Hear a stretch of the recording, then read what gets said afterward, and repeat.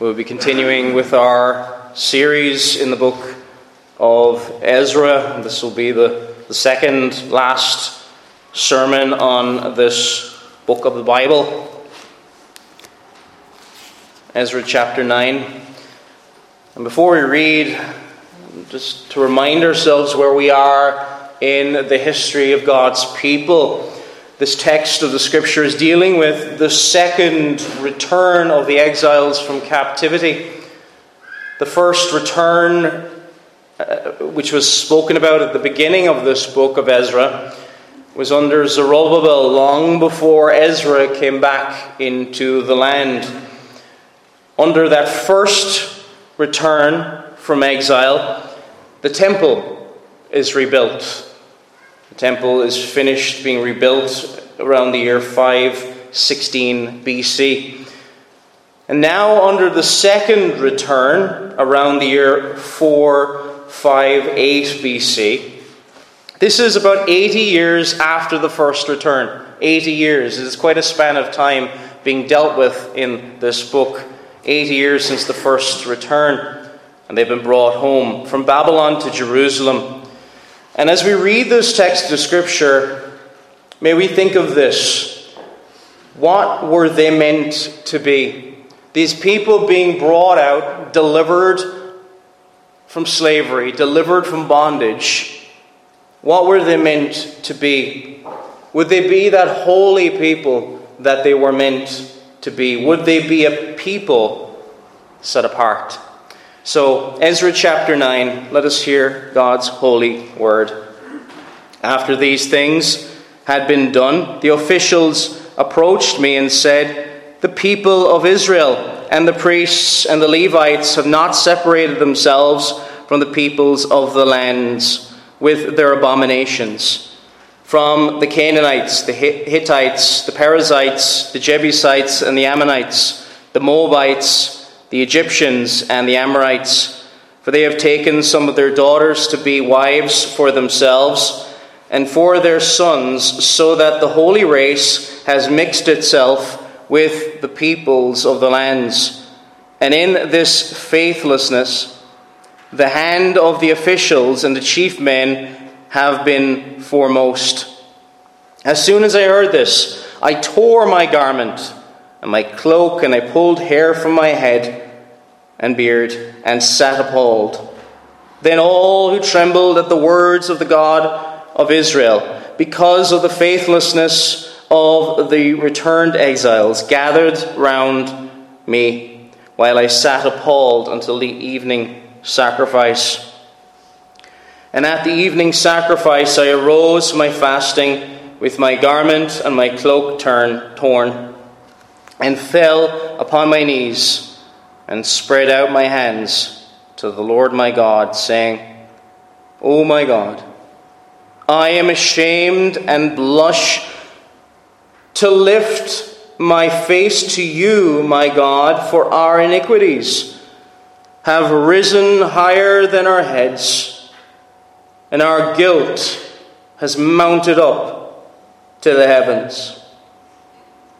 For the days of our fathers to this day, we have been in great guilt, and for our iniquities we, our kings, and our priests have been given in to the hand of the kings of the lands, to the sword, to captivity, to plundering, and to utter shame, as it is today. But now, for a brief moment, favor has been shown by the Lord our God to leave us a remnant and to give us a secure hold within his holy place, that our God may brighten our eyes and grant us a little reviving in our slavery, for we are slaves. Yet our God has not forsaken us in our slavery, but has extended to us his steadfast love before the kings of Persia, to grant us some reviving, to set up the house of our God, to repair its ruins, to give us protection in Judea and Jerusalem. And now, O our God, what shall we say after this? For we have forsaken your commandments. which you commanded by your servants the prophets, saying, the land that you are entering to take possession of it is a land impure, with the impurity of the peoples of the lands, with their abominations that have filled it from end to end with their uncleanness. Therefore do not give your daughters to their sons, neither take their daughters for your sons, and never seek their peace or prosperity, that you may be strong and eat the good of the land, and leave it for an inheritance to your children forever.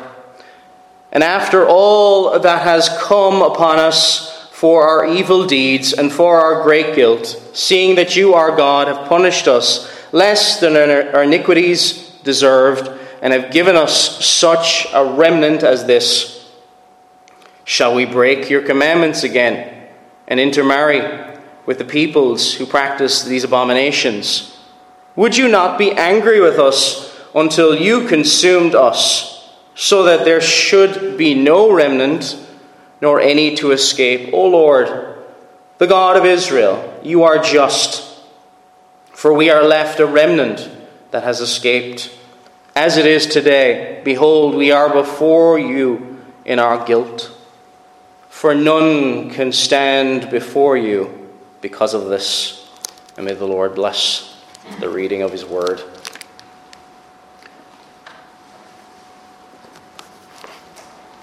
So our text, again, for this morning is Ezra chapter 9, and we're going to be looking at Ezra chapter 9 under this heading, to be set apart.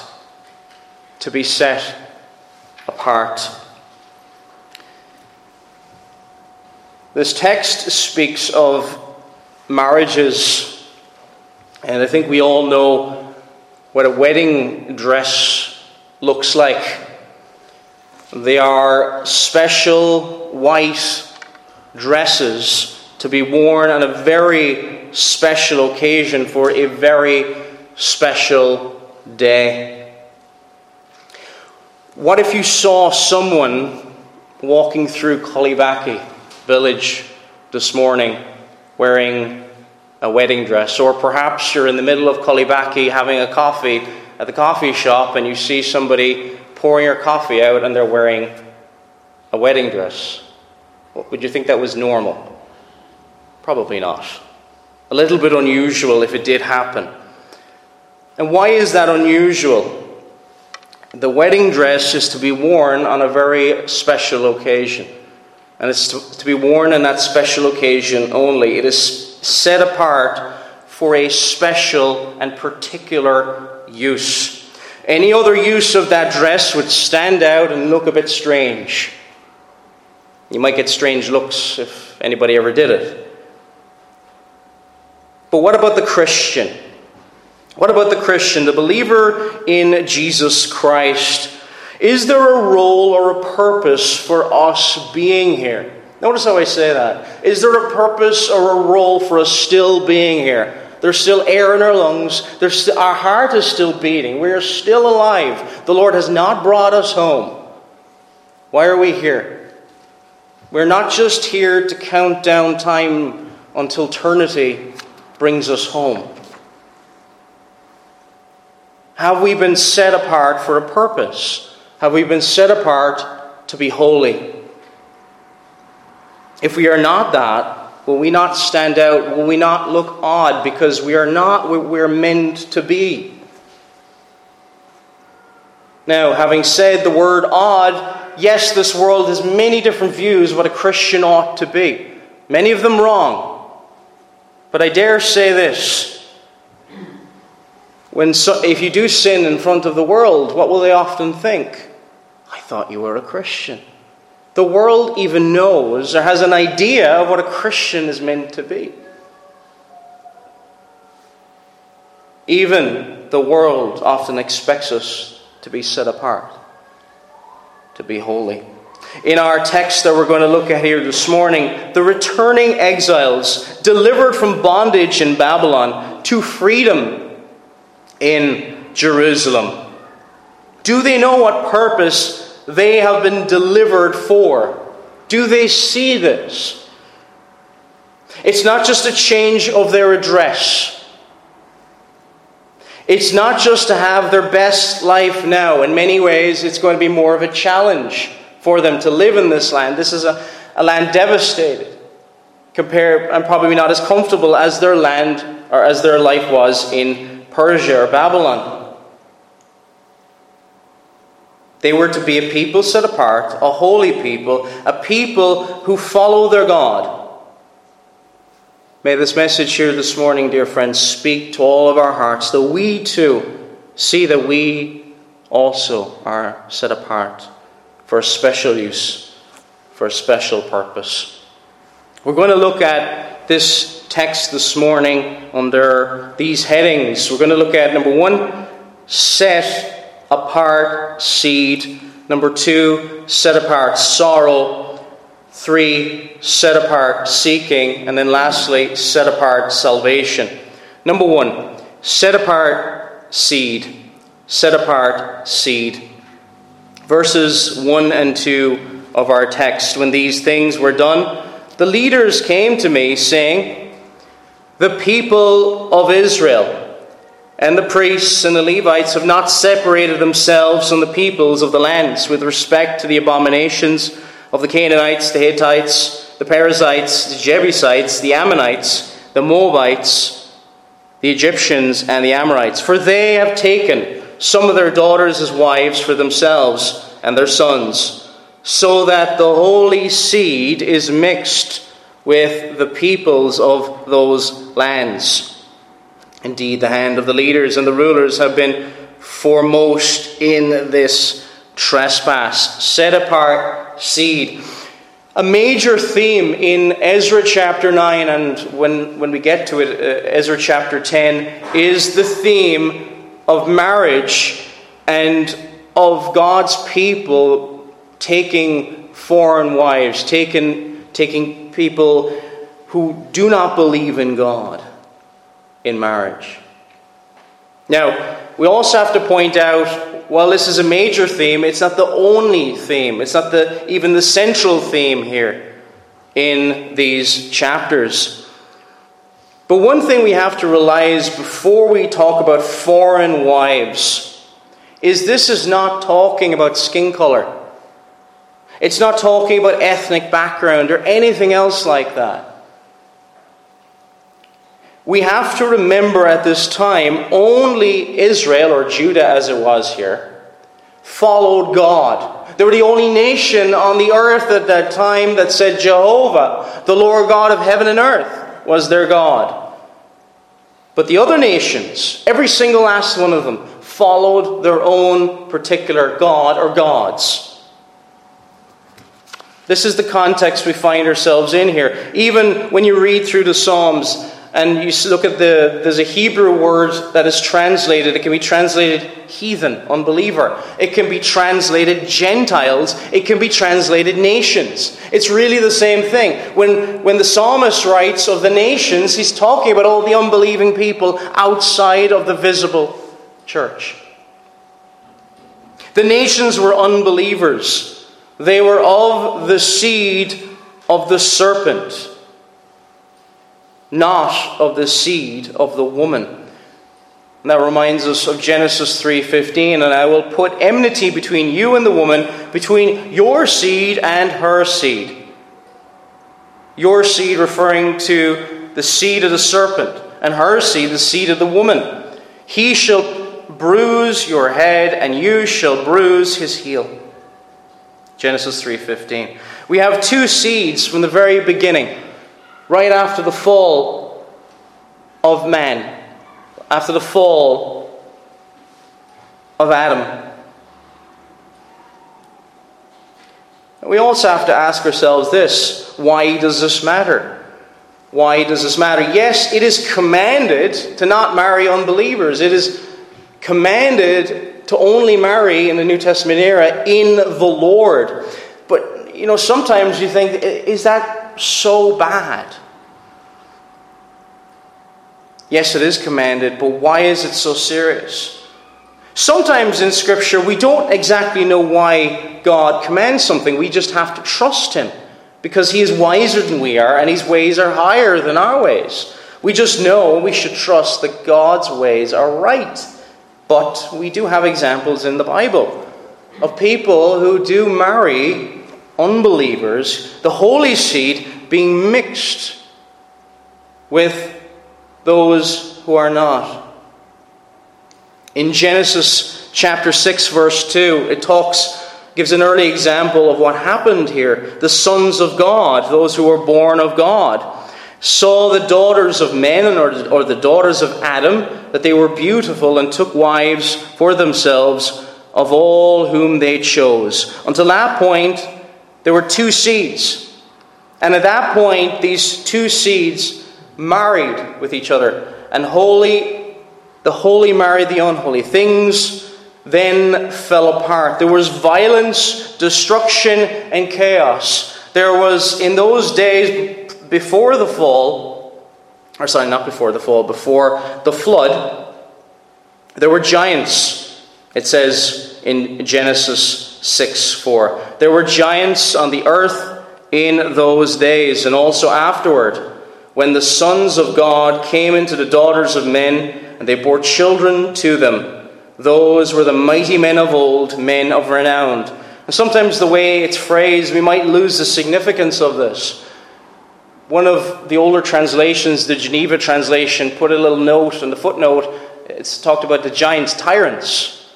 Tyrants. These were huge men who were basically bullies, and they were men of old, powerful men of renown. There was violence, there was destruction. And if you take anything away from that time period, it is this: things fell apart. And they fell apart really quickly.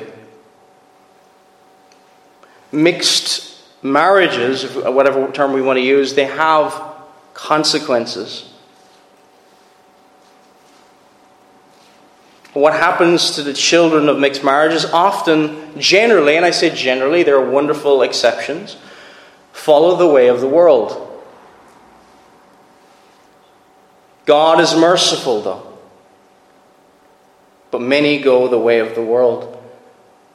Foreign wives even led Solomon. And who is wiser than Solomon? We think in the Old Testament. For it was so, it says in 1 Kings 11:4. For it was so when Solomon was old that his wives turned his heart after other gods. And his heart was not loyal to the Lord his God, as was the heart of his father David. Even Solomon was led away. That is the effect of this. And God commands us to be a seed set apart. And he doesn't do so to keep something good back from us. He does it for our good.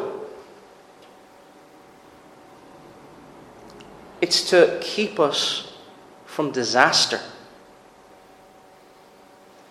The seed of the serpent, they serve another god. You may know nice people, nice neighbors, but unless they bow to Christ, they serve another god. And I must address, as we're dealing with this topic here, the young people, perhaps people unmarried.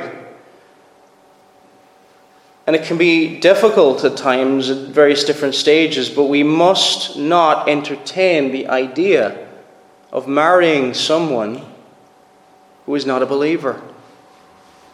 It is not wise. And it will, yes, you may know some wonderful exceptions where it has gone well. But it has been commanded that you only marry in the Lord. What, dear friends, do you have in common with somebody who doesn't know Christ? You don't have the most important thing in common in that marriage, Christ. Share the gospel with that person. Pray for them. Yes, love them in any way you can. But do not marry them.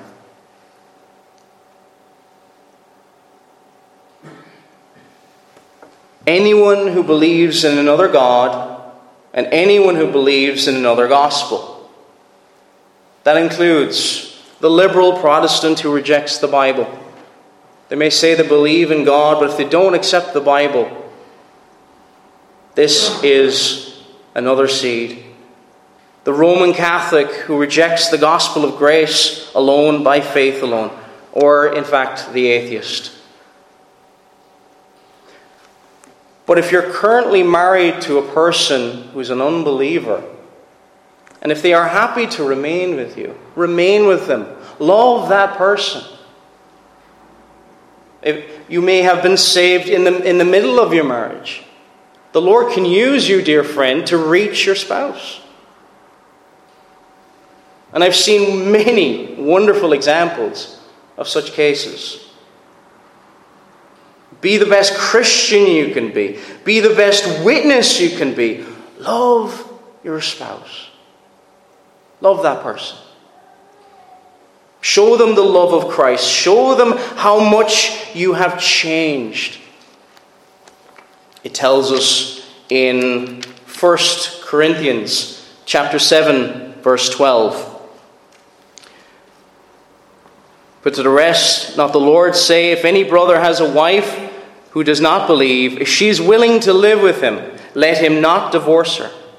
And a woman who has a husband who does not believe, if he is willing to live with her, let her not divorce him. For the unbelieving husband is sanctified by the wife, and the unbelieving wife is sanctified by the husband. Otherwise your children would be unclean, but now they are holy. There is great hope, dear friends. I don't want to say that that person will necessarily come to the Lord, but there's great hope. Love that person. Our second point here this morning is set apart sorrow. Set apart sorrow. Verses 4 to 6. Then anyone who trembled at the words of the God of Israel assembled to me because of the transgressions of those who have been carried away captive. And I sat astonished until the evening sacrifice. At the evening sacrifice I arose from my fasting, having torn my garment and my robe, and I fell on my knees and spread out my hands to the Lord my God and said, O my God, I am too ashamed and humiliated to lift up my face to you, my God. Some might look at what we just said in our previous point as, well, you can't marry an unbeliever. Do you think you're better than they are? By no means. By no means. It's not the case at all. But we serve a different master. And because we serve a different master, we serve a master who is wonderful, kind, and loving. It brings us great sorrow, heartbreak to see sin. It brings us great heartbreak in our hearts to see the sin of the world. Oh, but dear friends, even more so the sin of the church. It brings us great sorrow to see what it does to others, because sin kills. It brings death. In verse 6, it says this, and I've tried to read this a few times during the week, and I've struggled every single time. And I said, O my God, I am too ashamed and humiliated to lift up my face to you, my God. For our iniquities have risen higher than our heads, and our guilt has grown up to the heavens.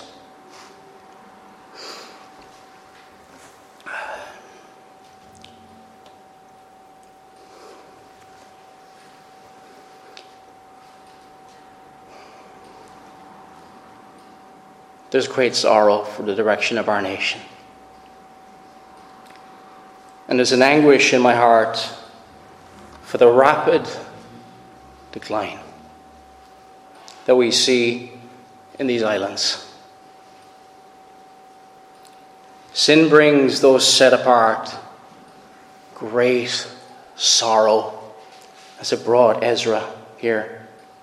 The closer to home in our hearts, the more it grieves. But dear friends, the greater the wounds of the world, the greater the healing that there is in Christ. We cannot expect to drift through this life without sorrow. It's not that we look for it, but we can't avoid it. To run away from sorrow is often, so often, a running away from service. In verse 3, it says this at the beginning.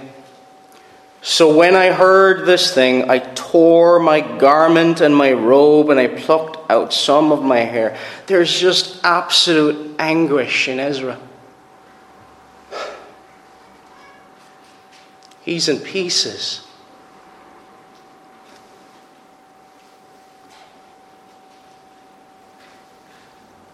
He's not doing this for effect, but he is in anguish. It's not that we try to destroy ourselves, but we do not avoid suffering to the point that we look for short and easy answers. If we close our eyes to the problem, if Ezra said, I'm not going to see the problems here, don't want to know about it. And in leadership, that is one of the easiest things to do. But when we open our eyes to it, it is hard to look at. The devil's chessboard is this world. That's what Thomas Manton said. The devil's chessboard. And if we look at the reality of things, and we look at the state of our nation, it will make you ill. Our nation thinks very little of life, as we've seen in recent votes on abortion and other things, while claiming at the same time to want to save lives. Our nation thinks nothing of God's created order, denying more and more in various different ways, male and female. There are some exceptions, of course, but not many. Our nation has redefined marriage. Our nation, like others, engages in what is often called virtue signaling. And virtue signaling is this: it would rather look virtuous than actually be virtuous. This should fill us with sorrow because it's utter hypocrisy. Our nation, and as covenanters, dear friends, as believers in Christ's crown and covenant, that banner that we have over our churches, we know, or we should know, that this nation, these islands, is reaping the rewards, or reaping the sad consequences of hundreds of years of covenant breaking. In 1643, the Solemn Covenant was signed by representatives of church and state and the governments of these islands at the time in Scotland, England, and Ireland.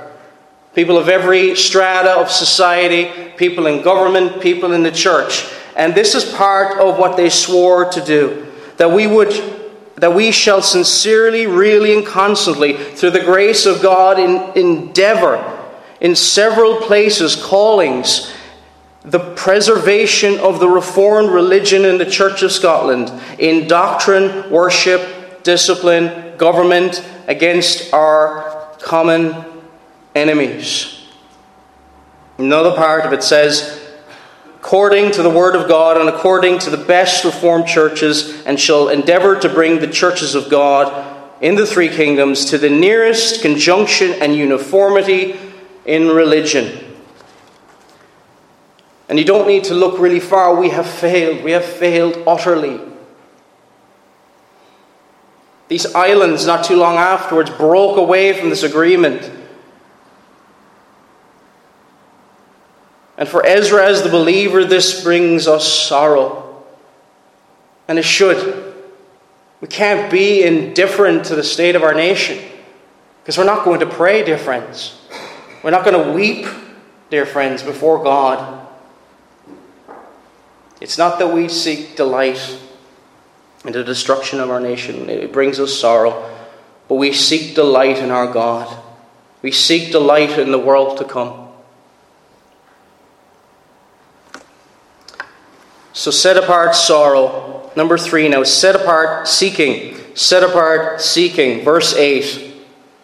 Verse 8. And now for a little while grace has been shown from the Lord our God to leave us a remnant to escape, and to give us a peg in his holy place, that our God may enlighten our eyes and give us a measure of revival in our bondage. For we were slaves, yet our God did not forsake us in our bondage, but he extended mercy.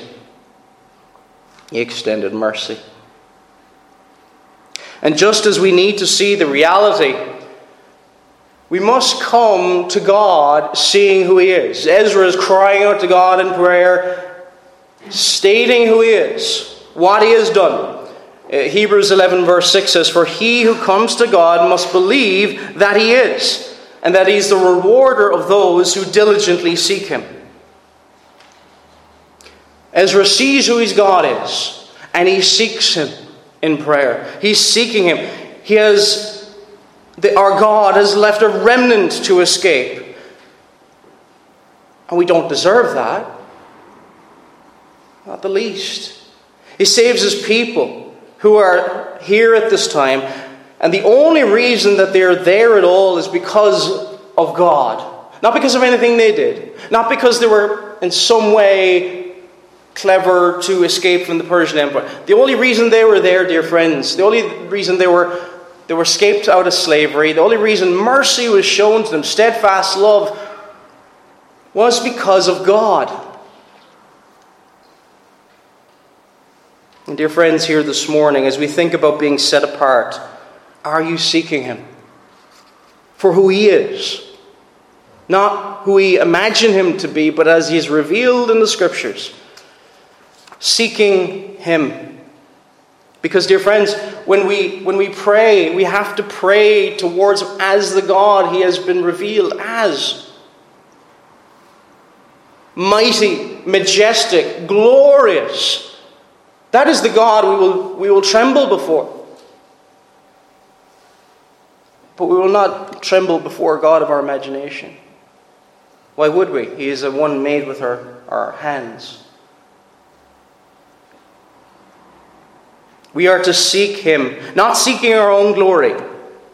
Not seeking our own glory. We do not matter in comparison with him, but waiting for the glorification in heaven. If we seek his glory here, he will glorify us in the future. His glory here and now.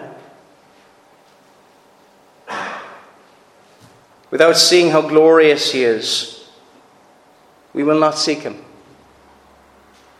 We will not seek him. Without seeing he is the source of all that is good in our lives, we will not seek him. That was one of the things that broke me the night I got saved. God was the source of all that was good in my life. And I turned from him. Ezra seeks God, the source of all their blessing. Any blessing that they have until this point is because of him. And what have they done? They have turned from his commandment. They have not sought him. They have created the problem, but they cannot solve that problem themselves. The problem today, dear friends, in our country that we have created, we ourselves cannot solve. You would know that if you talk to many people. We cannot solve it. Our problem today, dear friends, is nothing that the media is reporting on. It's sin. It's sin. It's primarily how we view God. Nothing else.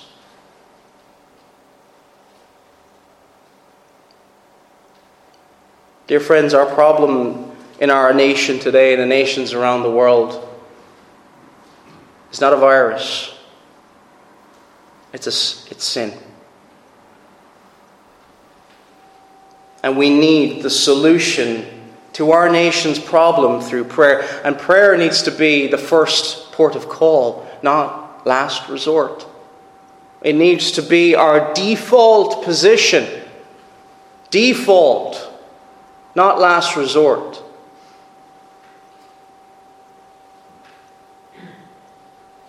I do not deny the use of means in the Lord's providence, but our society has placed all of its hope on these means. And we have to realize that. You turn on the news for more than 5 minutes. Our great hope is medicine. And medicine is a wonderful thing. Praise God for it. But I tell you, dear friends, if we abuse it, if we're not thankful to God for it, He will take it away, I believe. Right now we have wicked rulers in our nation.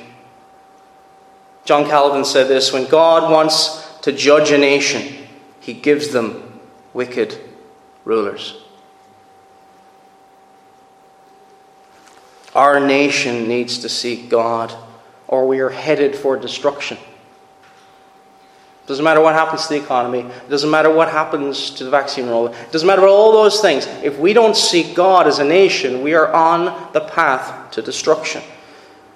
It's only in the healing balm of Christ that our nation has any hope. In verse 9 it says this: for we were slaves, yet our God did not forsake us in our bondage, but He extended mercy to us in the sight of the kings of Persia, to revive us, to repair the house of our God, to rebuild its ruins, and to give us a wall in Judah and Jerusalem. If we want our ruins to be rebuilt, strengthened and fortified, it must be by God. Jesus, the great physician. If we're sick, yes, we go to the hospital, yes, we do all these things, but prayer is the most important thing. He heals. He heals miraculously many times.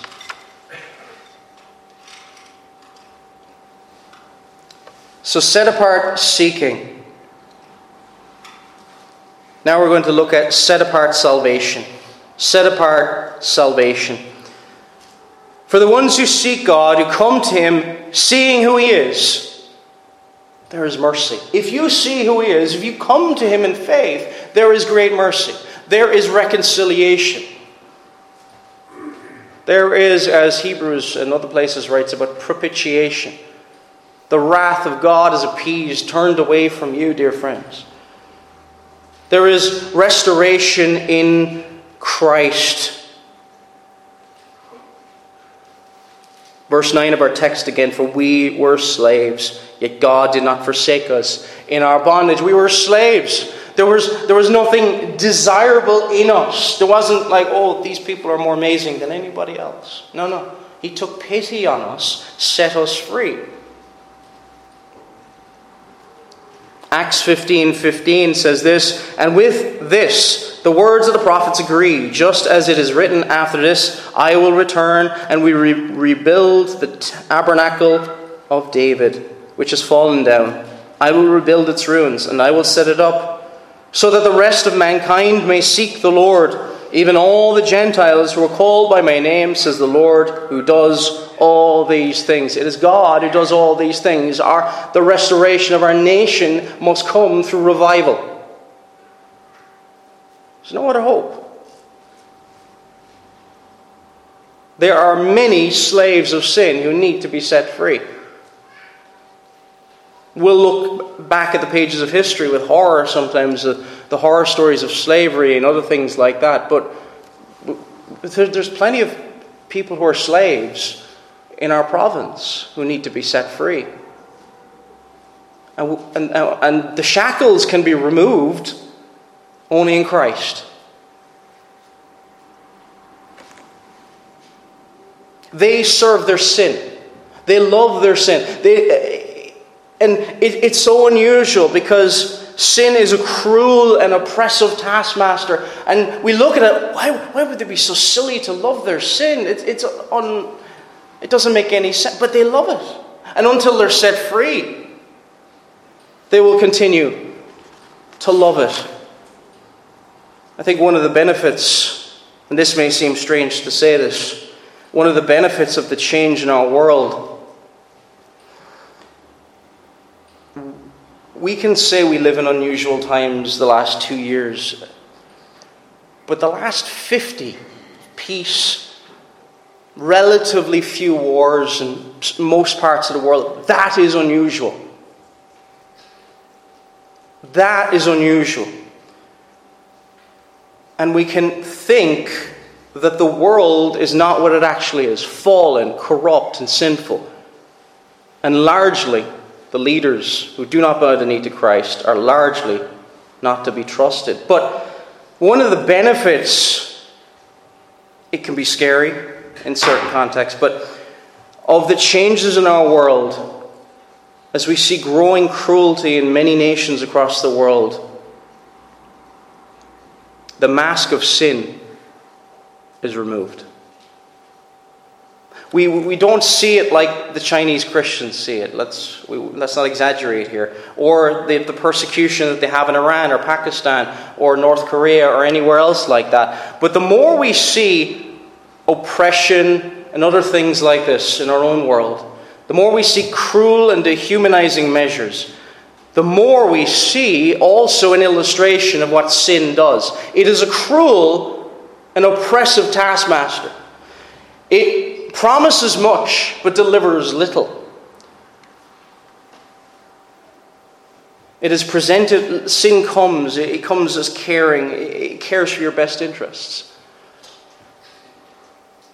and the interests of your neighbor. But sin, like Satan, comes as an angel of light, promising much, as a cruel taskmaster. It promises, come, submit to the sin, and we will give you relief. Doesn't sin promise that? It promises relief from whatever temptation that's yearning at you. It says, come to me and I will give you rest. And it never does. It never does. It lies. Just submit to me, says sin, and you will have relief from pain, from misery, from slavery. I will take care of you. This is what the devil promises. It promises you freedom, but gives you bondage. Submit to me, sin says, and you will be free. But we as Christians in Jesus Christ who've been set free by the gospel, we know, don't we know, that the more you sin, the more you are a slave to that sin. Much like the nations in the world today. Think of the oppression in ancient Egypt. God's people cried out under their cruel and oppressive taskmasters. But he did not forsake them in their bondage. He did not forsake God's people here in the bondage they experienced in Persia. And he does not forsake us in the oppression we face, whatever we will face in the future. But we must trust in Jesus, no matter how hard things get. And we must follow him, trusting. Verse 13 of our text, and after all that has come upon us for our evil deeds and for our great guilt, since you, our God, have punished us less than our iniquities deserved, and have given us such deliverance as this. We might not look at that as encouraging, dear friends, but no matter how much we go through, no matter how much pain we suffer in this world, it's less than our iniquities deserve. And we are delivered from the wrath to come. There's consequences in this world for sin. But if we're in Jesus Christ, we'll never face that eternal death, the wrath of God.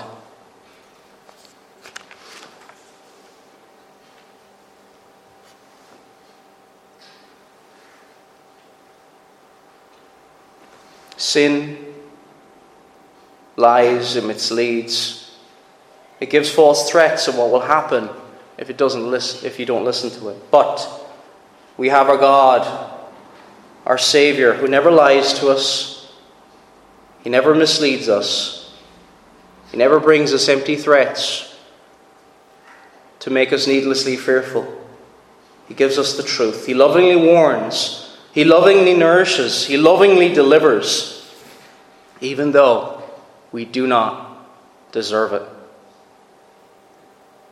Do we see that here, dear friends, this morning? We do not deserve it. We do not deserve the least of God's mercies. Verse 15, O Lord God of Israel, you are righteous, for we are left as a remnant, as it is this day. Here we are before you in our guilt, and no one can stand before you because of this. But we can stand before our God, can we? Can we not? Because of Christ. Because of Christ, we can stand before the King of Kings and the Lord of Lords, clothed in righteousness, washed clean by the blood of the Lamb. And you, dear friends, have been set apart. And if you've been set apart, you've been set apart for a purpose. You're not gone home to glory yet. You will. But you're not there yet. Serve Him while you're here. Don't think, well, as soon as we get through these difficulties, the next few months, the next year, then I will go back to serving Him. Don't think like that, dear friends. You have been set apart for service, to follow our God. The issue of marriage is brought up here, and it shows us what it looks like when God's people go away from God. But to be set apart, dear friends, it means this. Yes, it includes who we marry and our marriages and our lives and other things. But we are to live differently. We are to marry, you could say, differently. How we feel about sin is different. Whom we seek in times of trouble is different. Who we trust in times of trouble is different. We have an infallible source of wisdom in the truth. In Christ is deliverance found. Only in Him. Dear friends, are you set apart? Can your neighbors see it, that you're set apart? Do you stand out? Maybe not the way they want you to stand out, but do you stand out? Not perfectly, of course, but you stand out. Because you're different. Because of Christ and the work He has done in your life. Amen.